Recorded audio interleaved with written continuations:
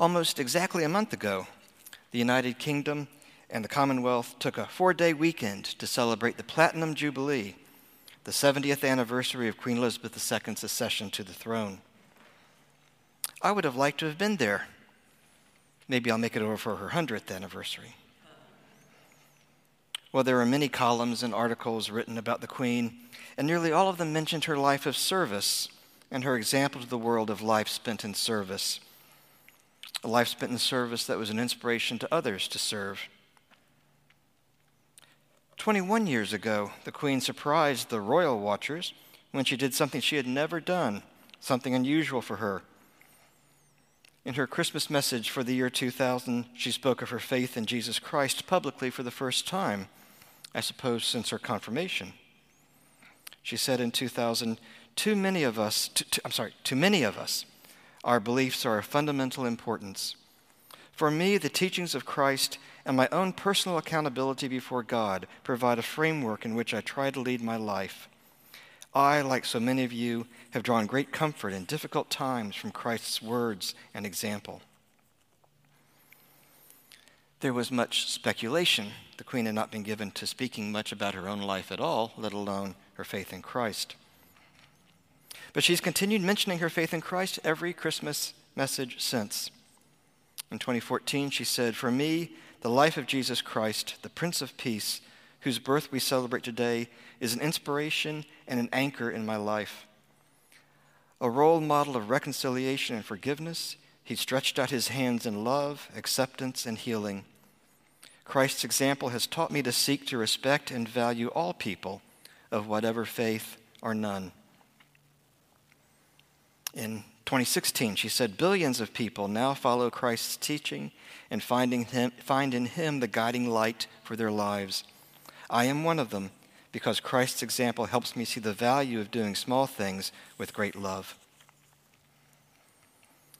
Of course, I don't know for sure, and I doubt I'll ever have the chance to ask her, but I would not be surprised if one of the impacts of Jesus' example on her life is his life of service despite his royal stature.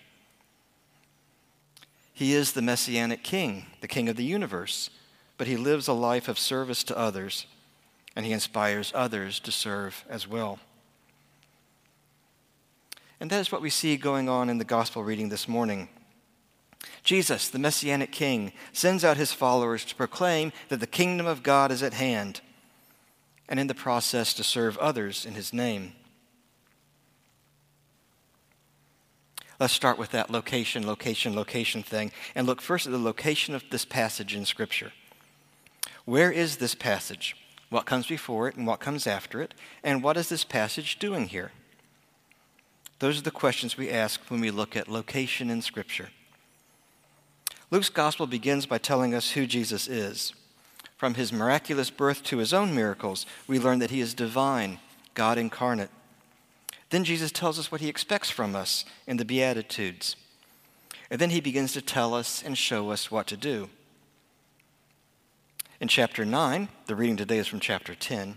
In chapter 9, he appoints the 12 disciples, and he gives them a power and authority in his name to cast out demons and heal the sick. And see, if we had stopped with chapter 9, with the call of the disciples, we would come away thinking, oh, Jesus wants the clergy to do this stuff.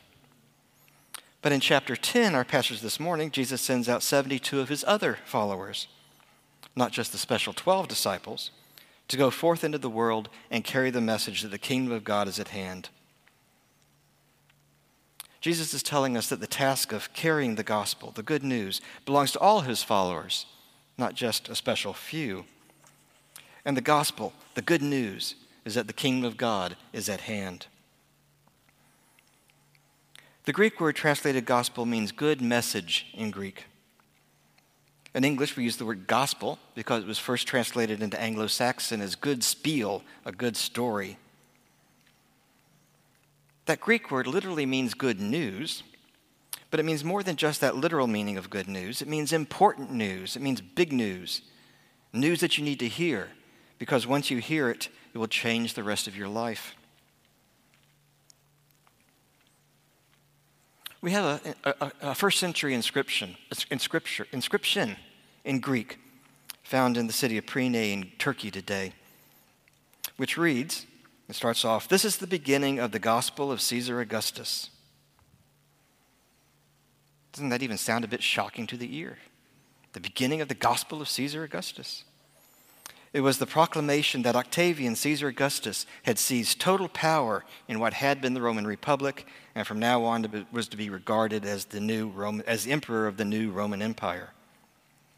It's an interesting statement, and expect to hear more about that later because I'm still working through what that means for our understanding of the gospel. But certainly it's big news. It's important news. It's news that's going to change everybody's life forever because now we have a new king, a new emperor. News that there's a new king.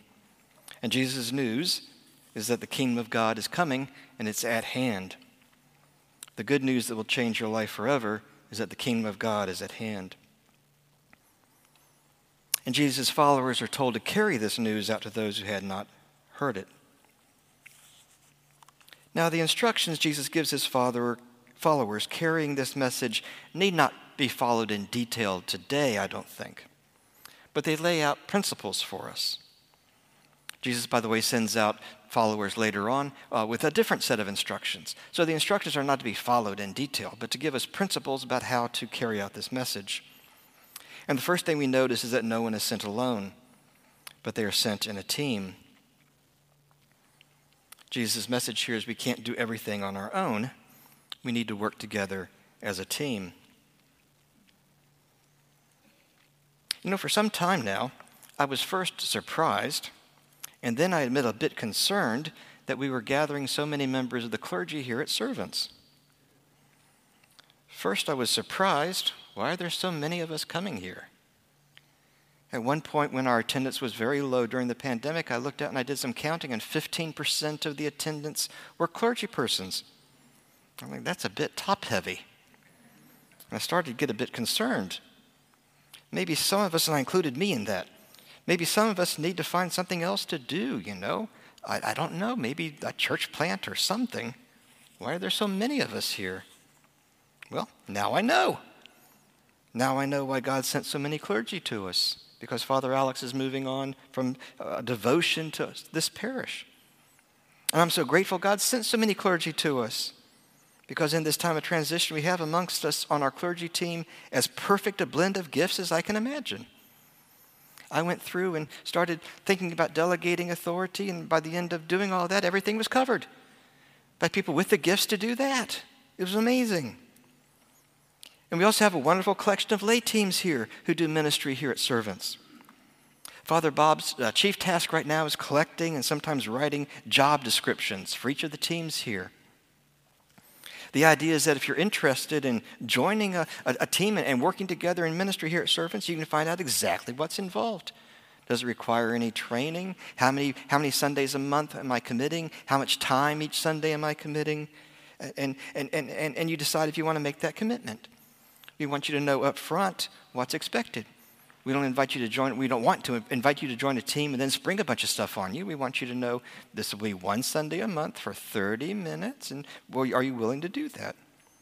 Or maybe you can just say, I don't know even what the teams are. Maybe you can take that collection and skim them and find the ministry opportunity you didn't even know we had here that kind of catches your eye. And you think, maybe I could do something like that. And sometimes we run into a need, and we have to ask for volunteers specifically. And oddly enough, would you believe it, we have had that situation arise this Sunday that I can use as an example. Imagine that. Our children's ministry is in need of volunteers. We're losing some children workers as some of our college students are moving on in the fall. We especially right now need nursery workers to volunteer. This requires about an hour's commitment on a Sunday morning. You spend time with our youngest parishioners, and you are with them until they're able to move on and become young learners.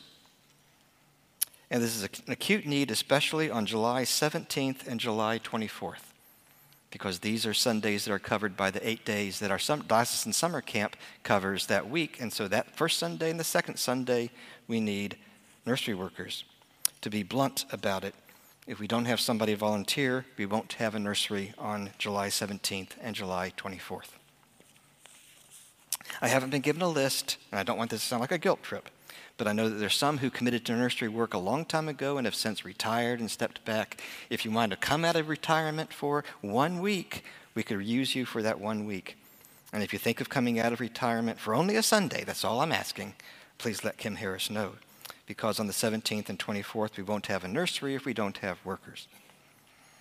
Our children's church also needs workers. That lasts for about 45 minutes or so when Father Michael is preaching, usually less when I'm preaching.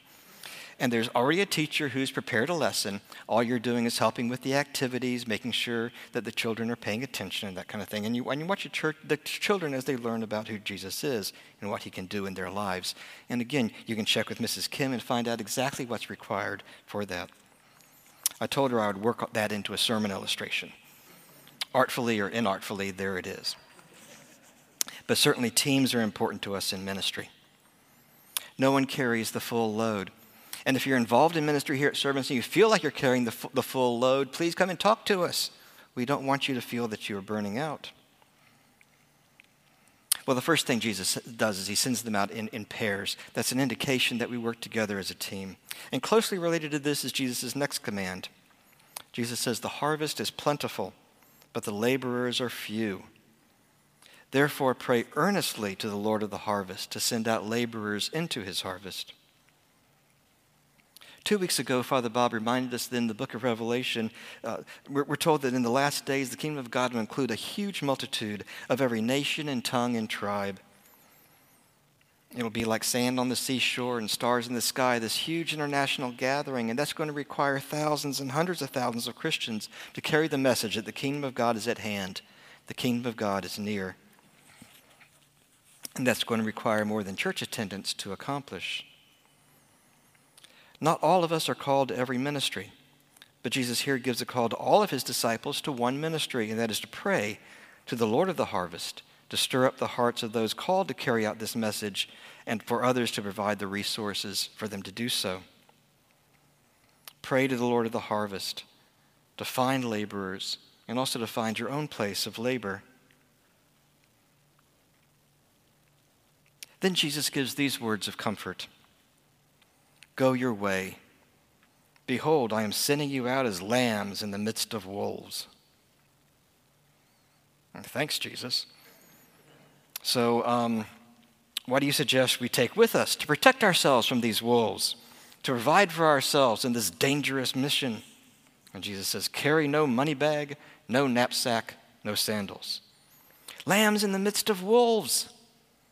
This is a dangerous mission. And Jesus gives to our ears the worst instructions for a dangerous journey.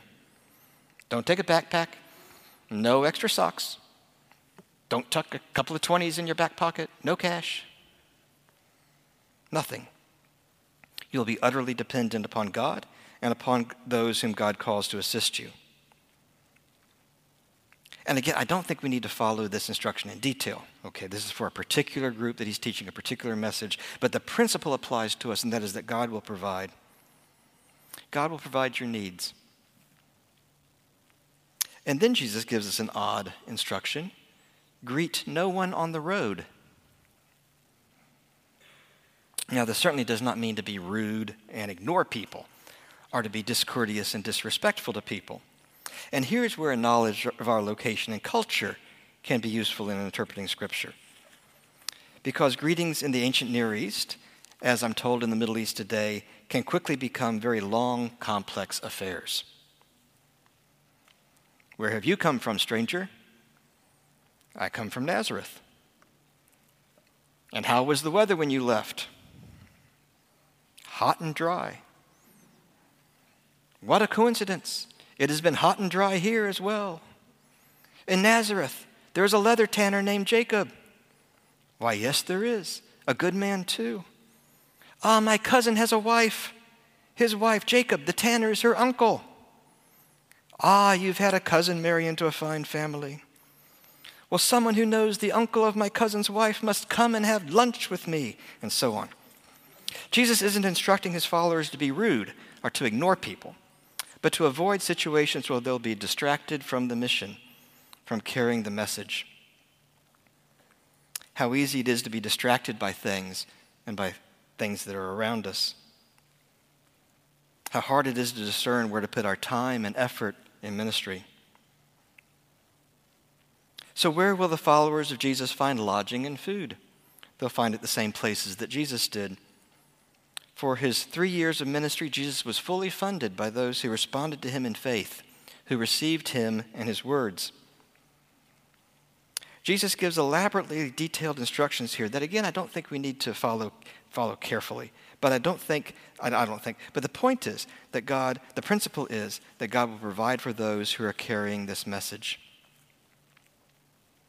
So far, we have seen that we can't work by ourselves and we can't take care of ourselves. We can't work by ourselves and we can't take care of ourselves. Wow. What a message for Americans to receive right before July 4th, Independence Day. And for our Canadian brothers and sisters, and Barbara, if you're watching from home, happy Canada Day, belatedly. But tomorrow, Americans celebrate Independence Day.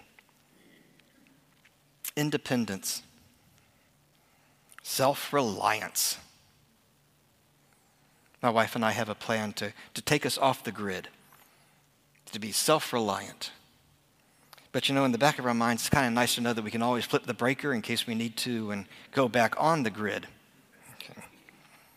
Our self-sufficiency, the self-sufficient farmer. Well, you can't be a self-sufficient farmer. If you say, I'm only going to take care of what I grow on my property and that's going to feed me, and you start breeding your hogs together, eventually you're going to end up with 6-legged hogs, and nobody's got time for that. You got to at least rely on a neighbor to go trade hogs every once in a while and expand the gene pool, or else you got problems. You see, you can't live on your farm all by yourself and be self-sufficient. You have to have neighbors around to help. As Anglican priest John Donne said, no man is an island entire to himself. We must rely on God and rely on others as they are moved by God to provide for us. Then Jesus gives warnings. The first warning is that the message will not be received by everyone, and that in fact some people in some entire cities will not receive the message. None of us likes rejection, but Jesus warns us that this is a real possibility. Christian ministry can be unpopular and even dangerous work. In some parts of the world today, it can be deadly work. And we aren't talking about those Christians who face rejection because they're jerks. We're talking about Christians who face rejection because of their message that Jesus is Lord, that Jesus is King, and that the kingdom of God is at hand. I send you out as lambs amongst wolves, remember. Jesus says not everyone will want your message. In some places, the entire town will reject you. And Jesus adds, you are to accept the rejection, but warn those who reject you that the kingdom of God is near. Keep proclaiming the message even to those who reject you. This is a great picture of God's grace. When the message is rejected, move on. But in moving on, keep proclaiming that the message is still true and that there's still time to receive it, to repent, to turn around and seize hold of the truth of the message, that the kingdom of God is at hand. It is near. It's at hand. You can still grab a hold of it. So Jesus warns of rejection, of, at least from a temporary perspective, what might look like ministry failure. And he tells his followers, the one who hears you hears me. And the one who rejects you rejects me, and the one who rejects me rejects him who sent me. So Jesus warns us of ministry failure. But he also warns of ministry success. The 72 return full of excitement. From our passage, the 72 returned with joy, saying, Lord, even the demons are subject to us in your name. And Jesus warns them not to let it go to their heads. Yeah, Jesus says, speaking of demons, I saw Satan fall like lightning from heaven. Even an angel can be so full of spiritual pride that it can lead to a fall. And in a flash of lightning, pride can lead us to a fall. Now, Jesus affirms that what they are telling him is true. He says, behold, I have given you authority to tread on serpents and scorpions and over all the power of the enemy, and nothing shall hurt you. Nevertheless, do not rejoice in this, that the spirits are subject to you, but rejoice that your names are written in heaven. That should be the point of glory, that your names are written in heaven. Glory and not in what you've done and what you've accomplished, but in what God has done and accomplished for you. Sir James Simpson, a medical doctor and a chemist who was famous for the explorations that led to using chloroform in surgery, reducing pain in the world by however much that must have been, was once asked late in his life, as he made all these biochemical discoveries, he was asked, what has been your greatest discovery? And he said, my greatest discovery is that Christ is my Savior. I hope that's your greatest discovery you ever make, that Christ is your Savior, that your names are written in heaven, not to glory in what you've done and what you've accomplished, but in what God has done and accomplished for you in Jesus. Jesus begins this passage with a call for prayer, for laborers to go into the harvest. The harvest is plentiful, but the laborers are few. Therefore, pray earnestly to the Lord of the harvest to send out laborers into his harvest. Why pray earnestly? Because the harvest is plentiful.